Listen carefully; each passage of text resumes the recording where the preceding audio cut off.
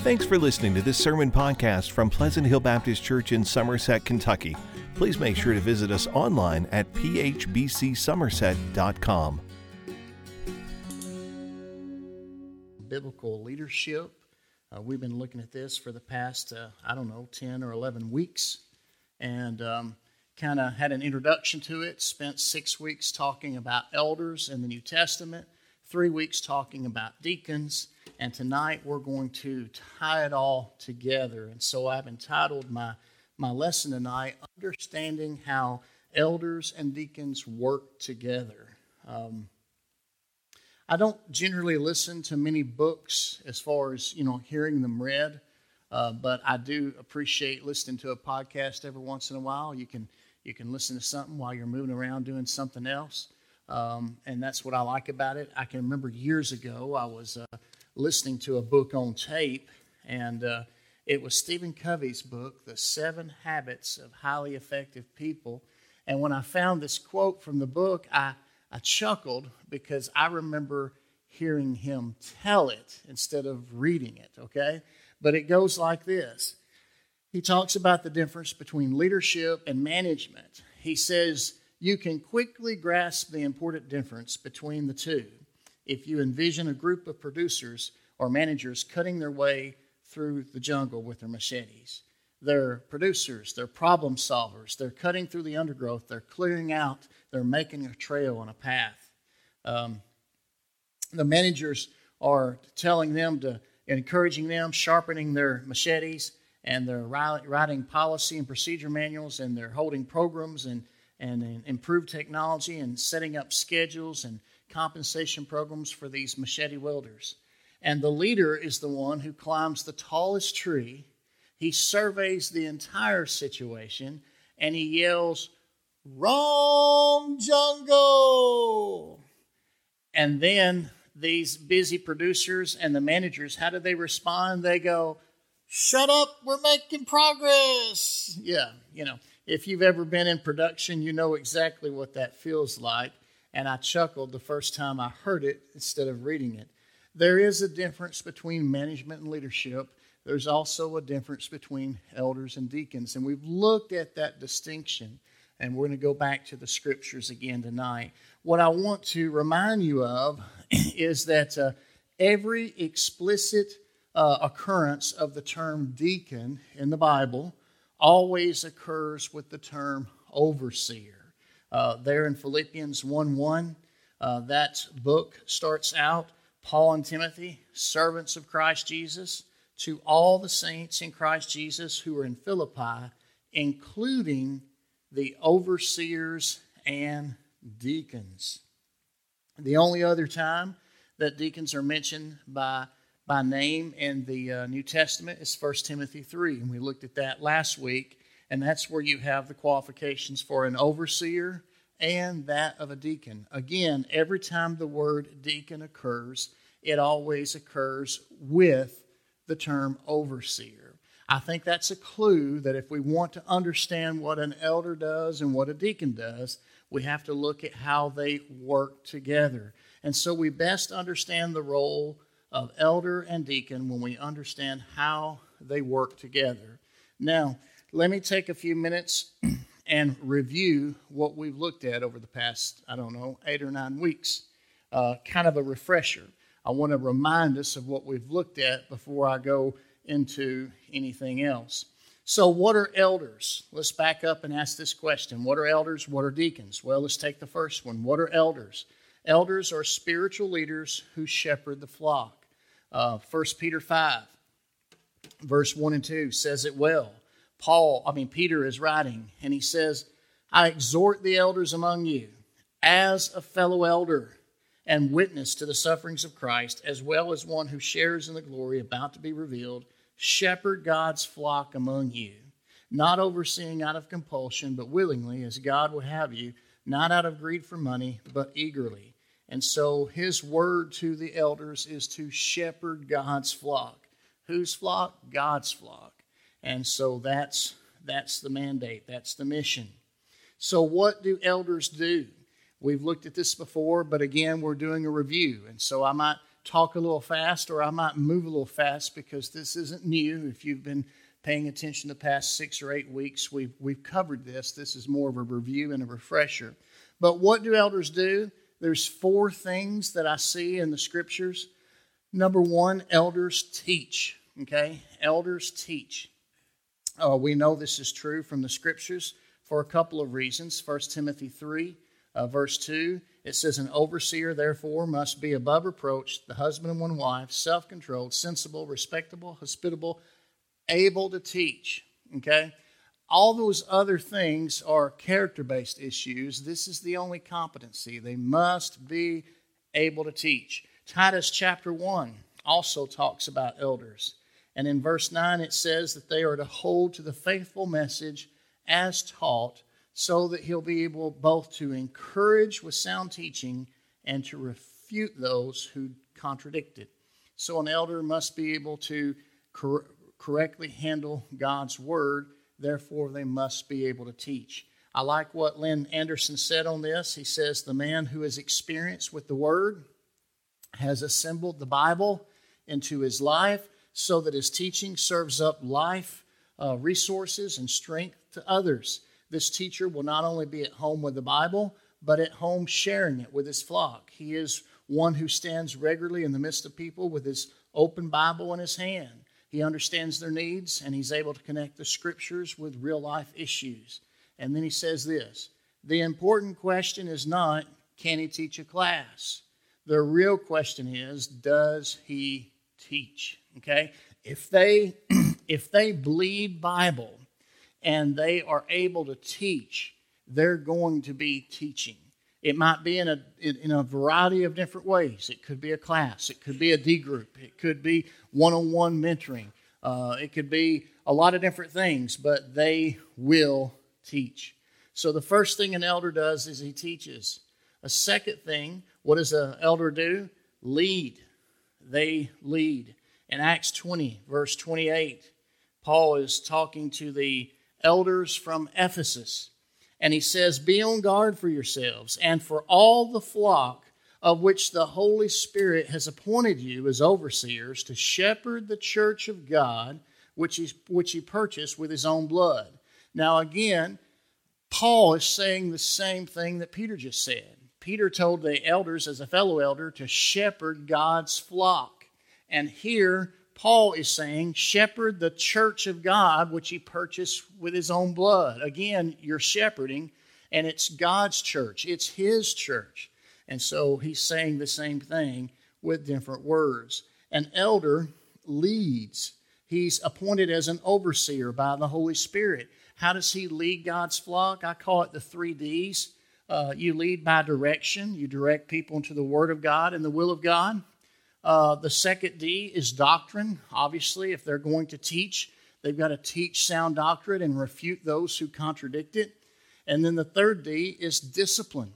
When you have to deal with discipline issues in the church, I know that in most traditional Southern Baptist churches, the deacons do it. And let's be honest, that's probably the least favorite thing that deacons would like to do. Biblically, we look at it and go, that's really not their responsibility. If you look at Acts 15 as a prototype, in Acts 15, when there was this huge issue that could divide the church between Jew and Gentile lines, they went to Jerusalem, they gathered the apostles, and they included what? The elders, okay? The elders. And so I believe that is an elder function, not a deacon function, to deal with discipline issues in the church. So those are the 3 Ds. How does an elder lead God's flock? Direction, doctrine, and discipline. The authority of an elder flows not from their position, but from an open Bible and an obedient life. What do elders do? They teach. They lead. Number 3, they model.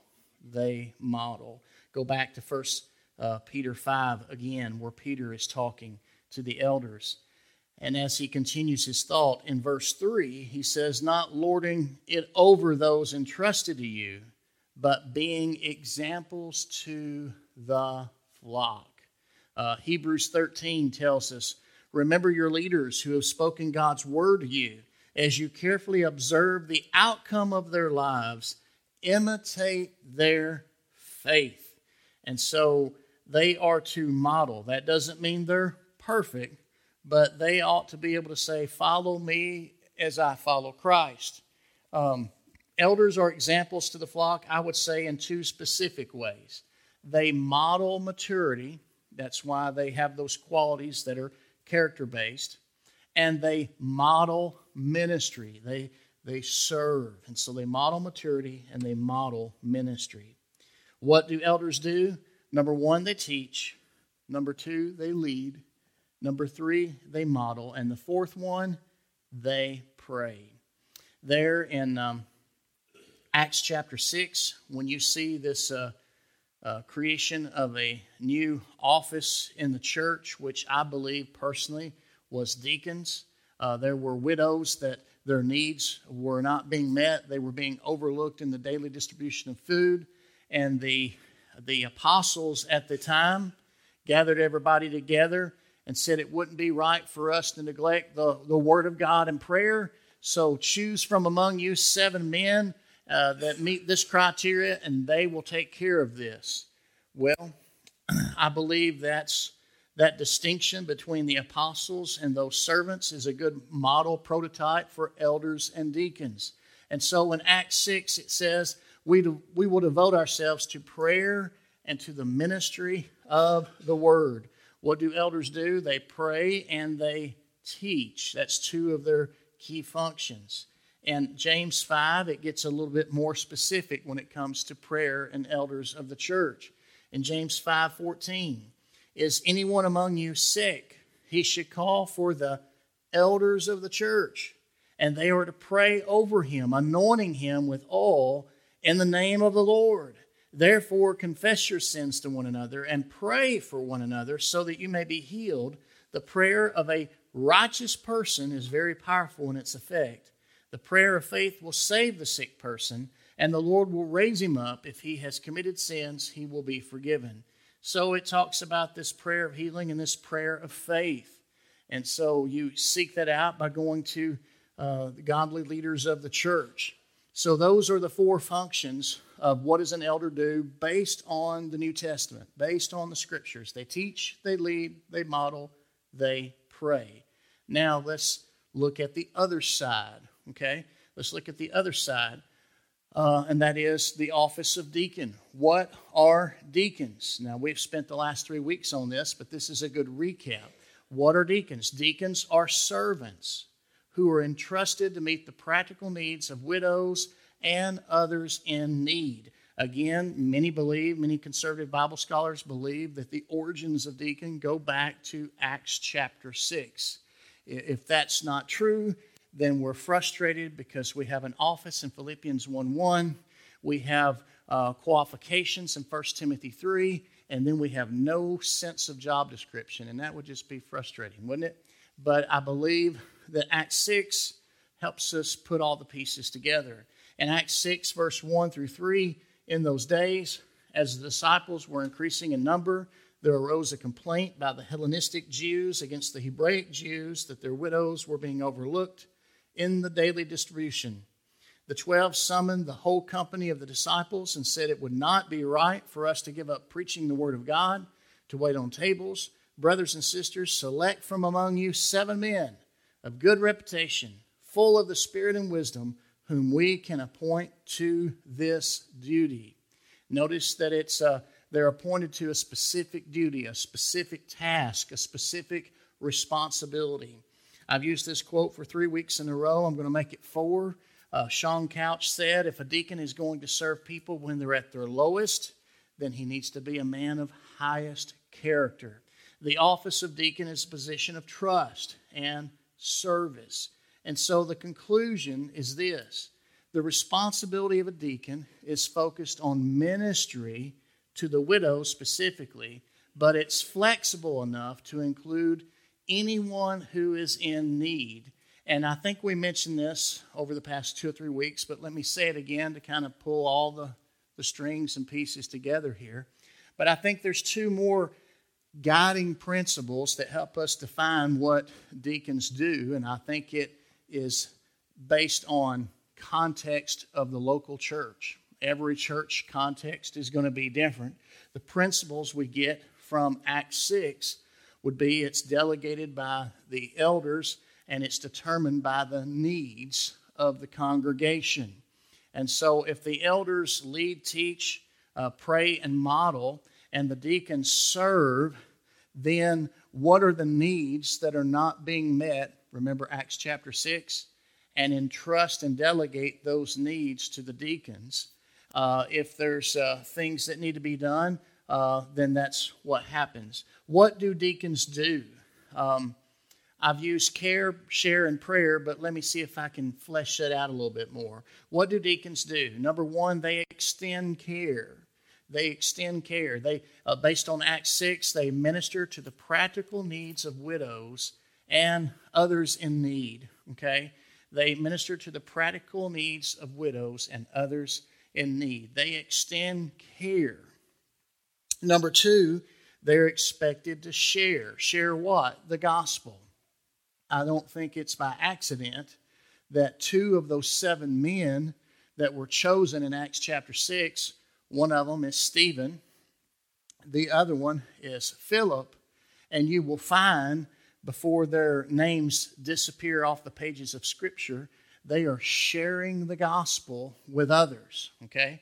They are sharing the gospel with others. So they extend care, and they're expected to share the gospel with others. And then number three, they express prayer. Pray for God's power to change people's lives. I don't think elders have a monopoly on prayer. I don't think anybody, quote, has a monopoly on prayer. Jesus said that he wanted his church to be what? A house of prayer. And so that's something we should all do, because when we pray, that's where God's power is. That's when God's prayer becomes active and seen and felt. So now that we've kind of reviewed the basics of what does an elder do, what does a deacon do, let's now bring these two together. And let's ask ourselves, how do elders and deacons work together? I've got 3 things I want to look at before we wrap this up. So number one, they must understand how to work together by navigating through certain milestones. Here's milestone number 1. Confusion about roles. Okay? Confusion about roles. Elders lead, deacons serve. Now, in every church that I've been in, the leadership dynamic is different. Okay? I'm so thankful for our deacons here at Pleasant Hill, because I believe they serve and they're willing to let the pastor lead. And I don't take that lightly. I consider that a trust, and I want to say thank you. I've served in some churches in the past where everything goes through the deacons, to the point to where even if it's a good idea, if it's not rubber stamped by the deacons, it doesn't fly or see the light of day. Okay? That is not what Scripture teaches. So the first milestone is confusion about roles. Elders lead, deacons serve. And we need to know what the Scripture says. Why? So that we are following Scripture, plus so that when we stand before God and give an account of how we lead or how we serve, we will be prepared. We'll know how to please the Lord in that way. The second milestone on how to understand for elders and deacons to work together, the second milestone is competition with responsibilities. You got confusion about roles, and then you got competition with responsibilities. I like what John Hammett said in his book, Biblical Foundations for Baptist Churches. He said, when one looks at the verses containing the words elder, overseer, and pastor, a consistent pattern of plurality emerges. The church in Jerusalem is spoken 8 times in the book of Acts as having elders. The church at Ephesus had elders, Acts chapter 20. The churches to which James wrote had elders, James chapter 5, as did the churches to which Peter wrote, 1 Peter 5. I would agree. When you look at what the Scripture says, Acts 14:23, when they, referring to Paul on the mission trip that he was on, when they had appointed elders, plural, for them in every church, singular, and prayed with fasting, they committed them to the Lord in whom they had believed. And then, of course, Titus chapter 1, verse 5, Paul is talking to Titus. He says, the reason I left you in Crete was to set right what was left undone, and as I directed you, to appoint elders in every town. So here is an island where Paul is directing Titus to appoint elders in every town. And then in the book of Acts, during the missionary trips that they would go and share the gospel and plant churches, they appointed elders in every church. Now, I may have told y'all this story before, but I'll say it again. I did some research on this years ago, and I discovered that around the 1820s, elders was in our vernacular. It was in our vocabulary. It was written in the local associational notes there in Tennessee where I served. And I wasn't just in any particular association. I was in Western District Association in Paris, Tennessee, which is still there and still doing well. But if you go back to the beginning of that association, it covered all of West Tennessee, perhaps some of Middle Tennessee. It dipped into Alabama and went into Western Kentucky. We're going way back, before they got smaller and smaller and became more localized by county and stuff like that. And that was on their record books. I remember doing a wedding in the county at the church where I met Nancy. I was doing a wedding in that same county just down the road in a small country church. And it was one of those small churches where here is the stage, and over there is a door that goes somewhere.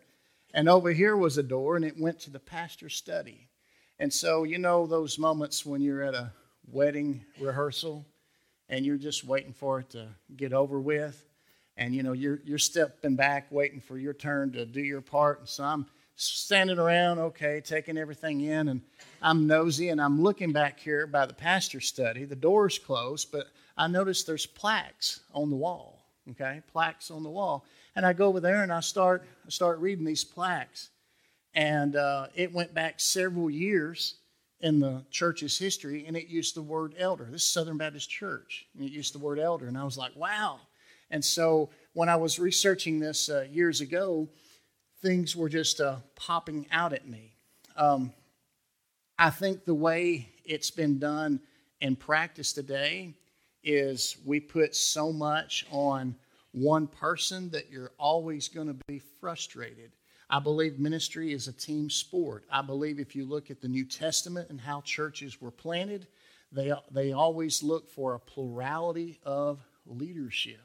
Now, I may have put this under the wrong heading because we're supposed to be talking about competition with responsibilities, but I think what I'm about to say has everything to do with confusion about roles, Because most of the time in Southern Baptist churches, too many churches have a pastor that stays 3, 4, 5 years.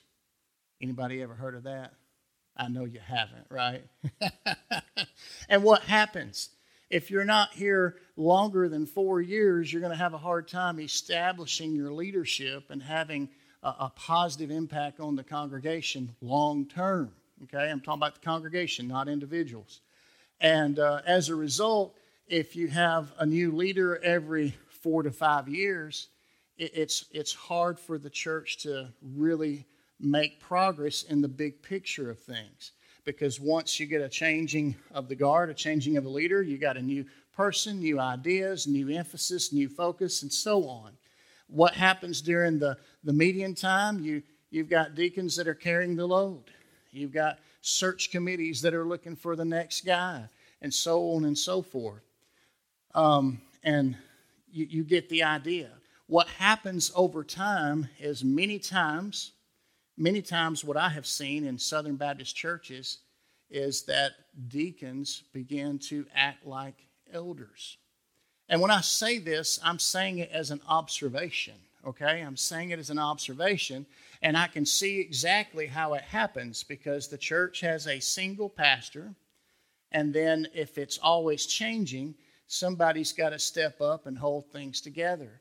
But the biblical model in the New Testament is a plurality of elders or pastors or overseers.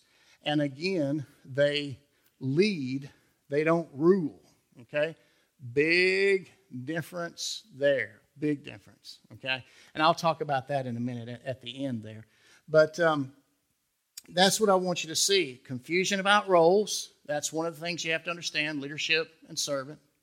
And then competition with responsibilities. If each one does what they're supposed to do, then it truly complements one another. And that's the third thing. See, these are milestones. How do they work together? How do elders and deacons work together? They navigate milestones. They have to be clear about their roles. They don't compete with their responsibilities. And as a result, they complement one another. Alexander Strauch said it well. He said, as long as the deacons enable the shepherds of the church to carry out their duties, and as long as the deacons serve the congregation's needs, then they're doing their job. Each one is doing their job, and they complement one another. And then that leads to the fourth thing. I forgot I had 4 points here. Going to get your money's worth tonight. So the fourth one is, because they complement one another, now they can cooperate together, okay? Dave Miller wrote a blog on Southern Baptist Convention Voices.com or SBCvoices.com.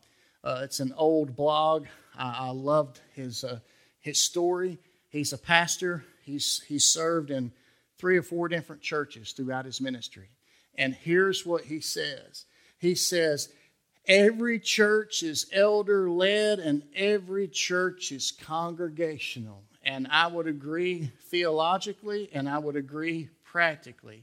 He shares his story practically and then he builds his case theologically. Here's what he means. He says, I go to this church and I find that the elders of the church are a certain family that have always led the church. I go to a second church, and it's a certain group of deacons that have always led the church. I go to the third church, and there is a certain patriarch or matriarch who has always led the church. They may not have a title, and they may not be qualified to be a biblical elder in the New Testament sense of the term, but make no mistake, they function as the elder of the church because when it comes to leadership, it goes through them, okay? Then he also says every church is congregational. What do I mean by that?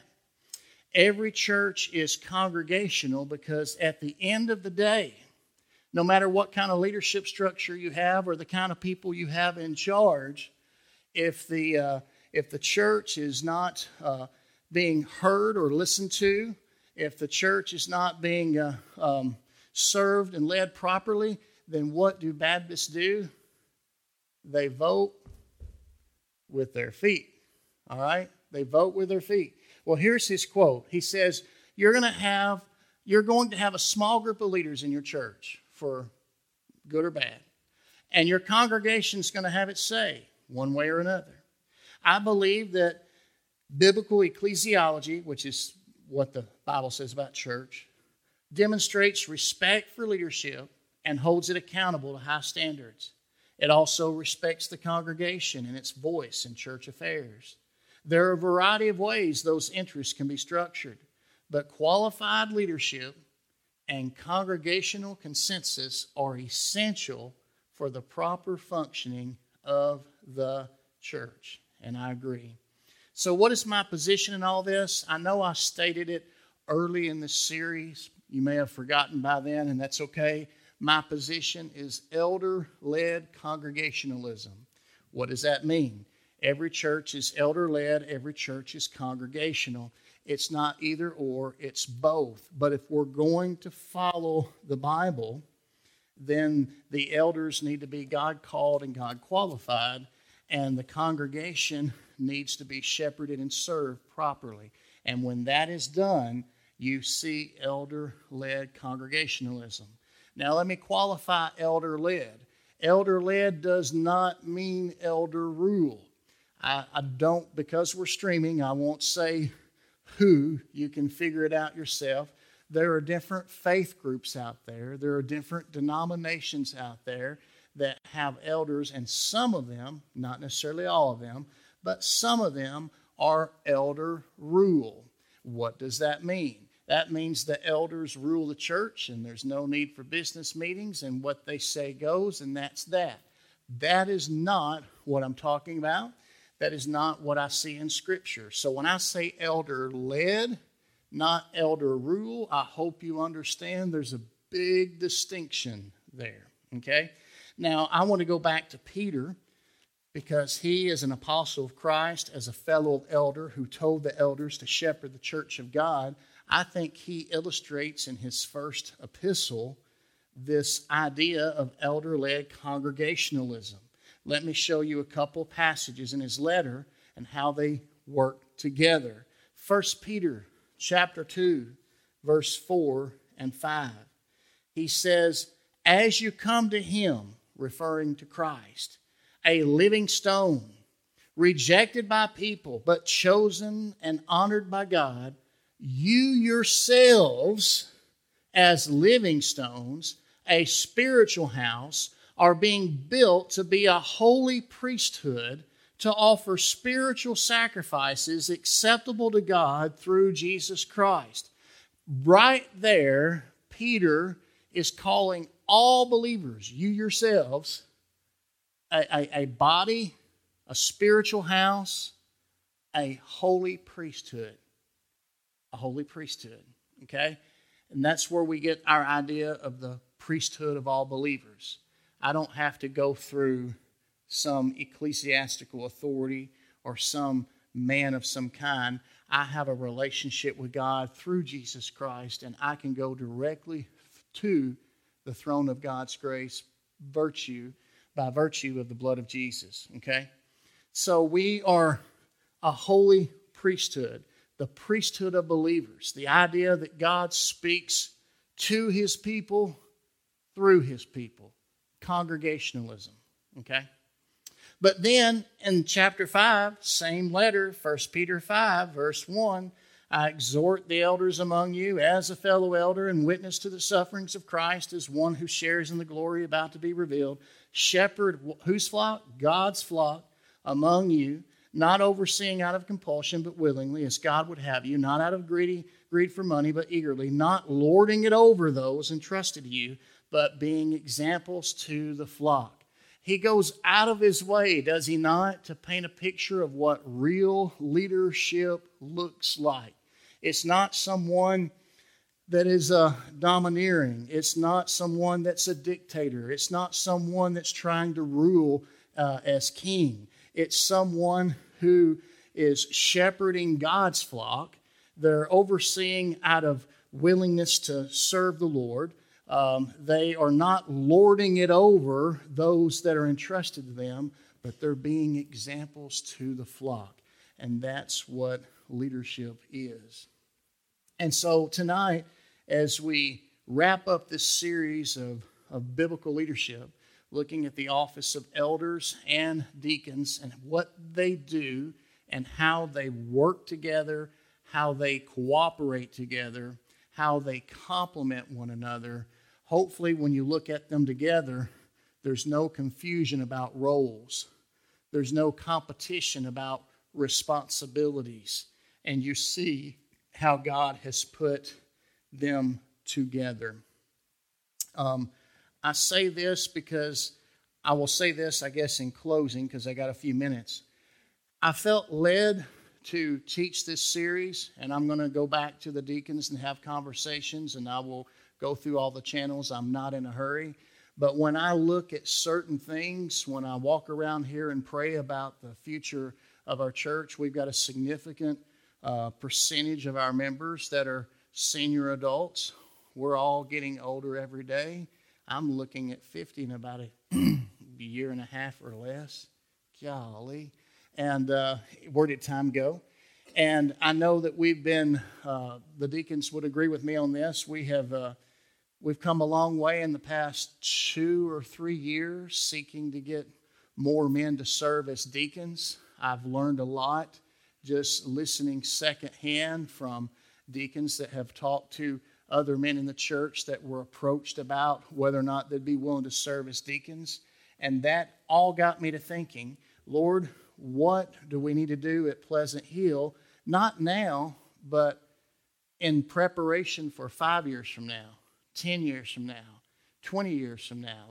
Like who are the leaders in the church, not just today, but who are the leaders in the church tomorrow?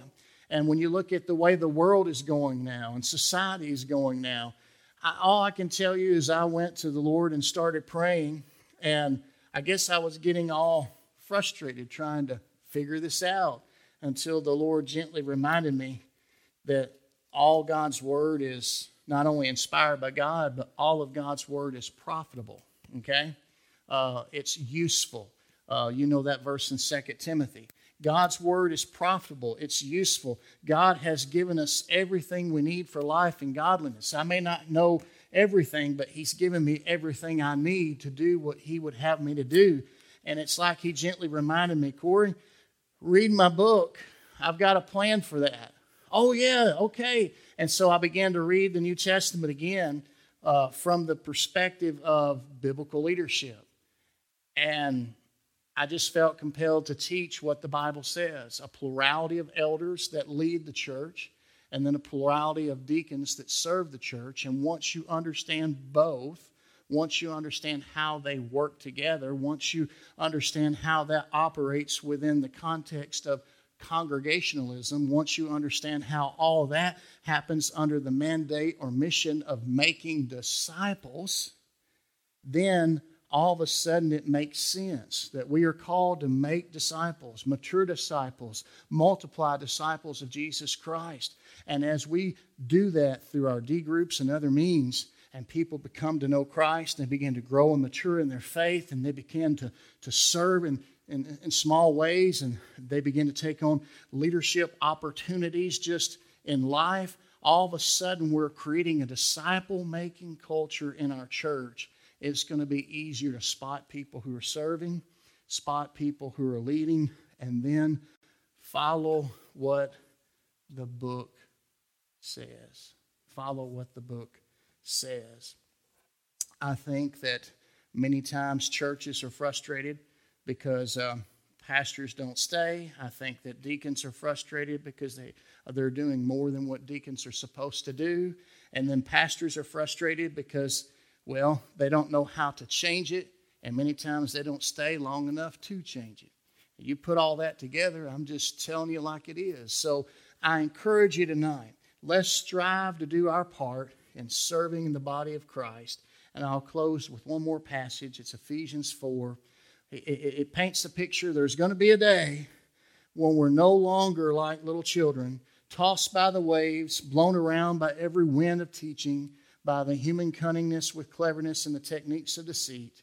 But from Him, that is Christ, the whole body, of believers, fitted and knit together by every supporting ligament, promotes the growth of the body for building up itself in love by the proper working of each individual part.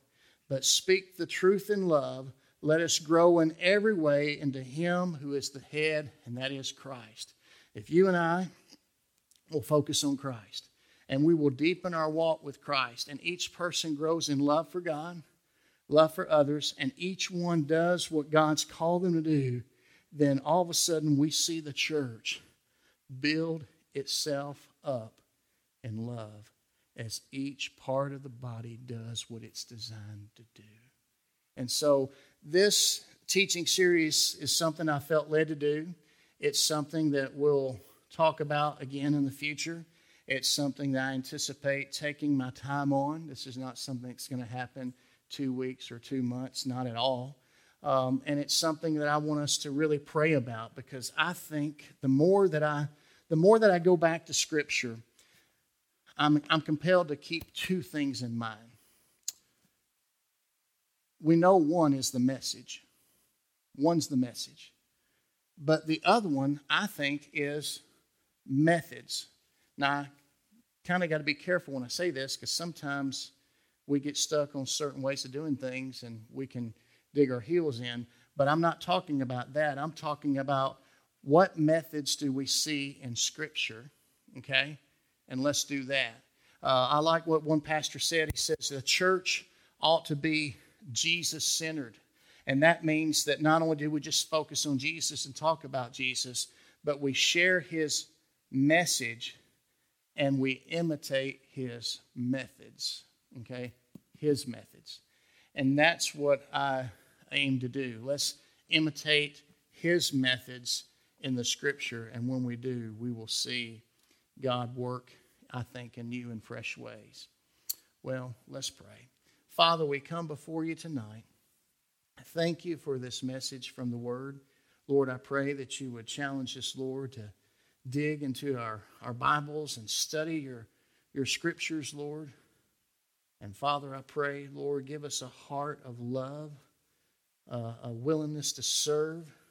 Lord, help us to take advantage of opportunities to lead our friends and our families to you. And Father, I pray that you would just speak to each and every one of us as a member of your body, Lord, that we might all strive to do our part, to build one another up, to encourage one another, to love one another, so that we see the body of Christ right here at Pleasant Hill built up as each part does its work. And Father, I pray for those that are called to serve as deacons, not just recently, but in the future, Lord, that you will supply what we need when we need it. And Lord, for those that you might appoint by the Holy Spirit as elders, as the New Testament says, Lord, that I just trust, Lord, that you'll be the one that extends that call. So, Father, I pray for your will to be done in our lives and in our church. In Jesus' name I pray. Amen.